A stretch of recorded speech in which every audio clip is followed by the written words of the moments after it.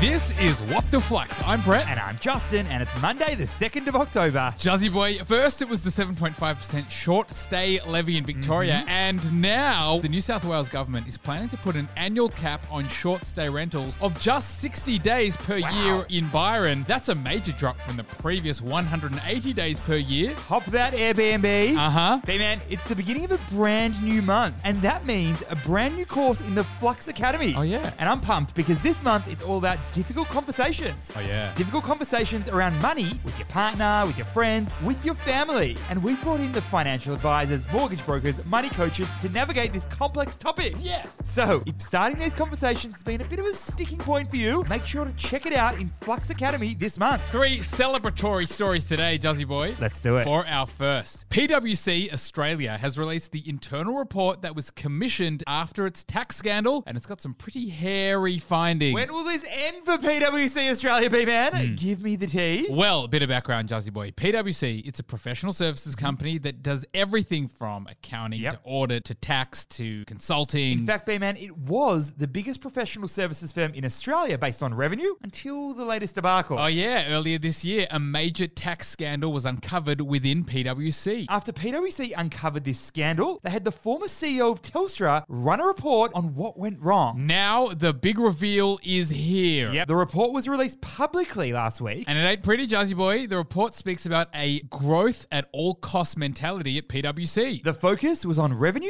and revenue. So what is the key learning here? Company culture eats company strategy for brekkie. We know that a healthy corporate culture can drive employee engagement, can drive innovation, and of course, business success. But a toxic culture, that can have the opposite effect. And while the focus on driving revenue was clearly beneficial for PwC Australia in the short term, it's had an enormous long-term impact on the business. More than 1,000 of its employees that did focus on government work have now left the firm. And PwC's government consulting arm, which is now reformed elsewhere, generated around $680 million in revenue per year. So, Juzzy boy, this story and also the report serve as a bit of a cautionary tale. For our second story, Meta has announced a heap of new products at its annual developer conference, including AR headsets and smart glasses. AR headsets. I remember when Google Glasses did this back in 2013. So what is happening here? Okay, so Meta, formerly known as Facebook,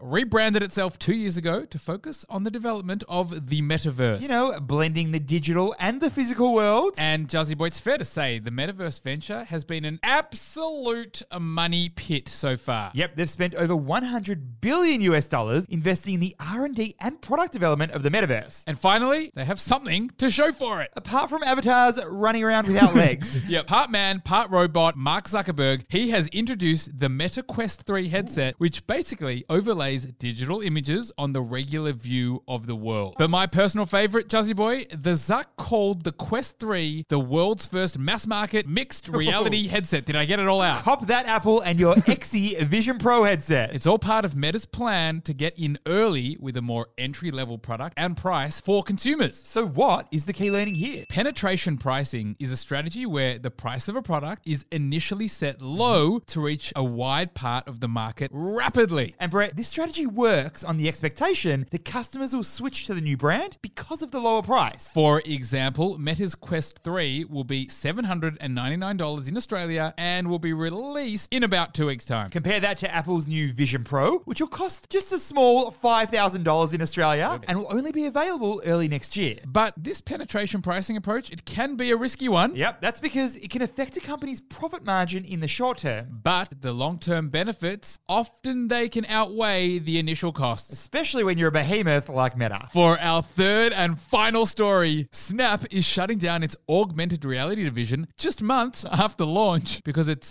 just not that special.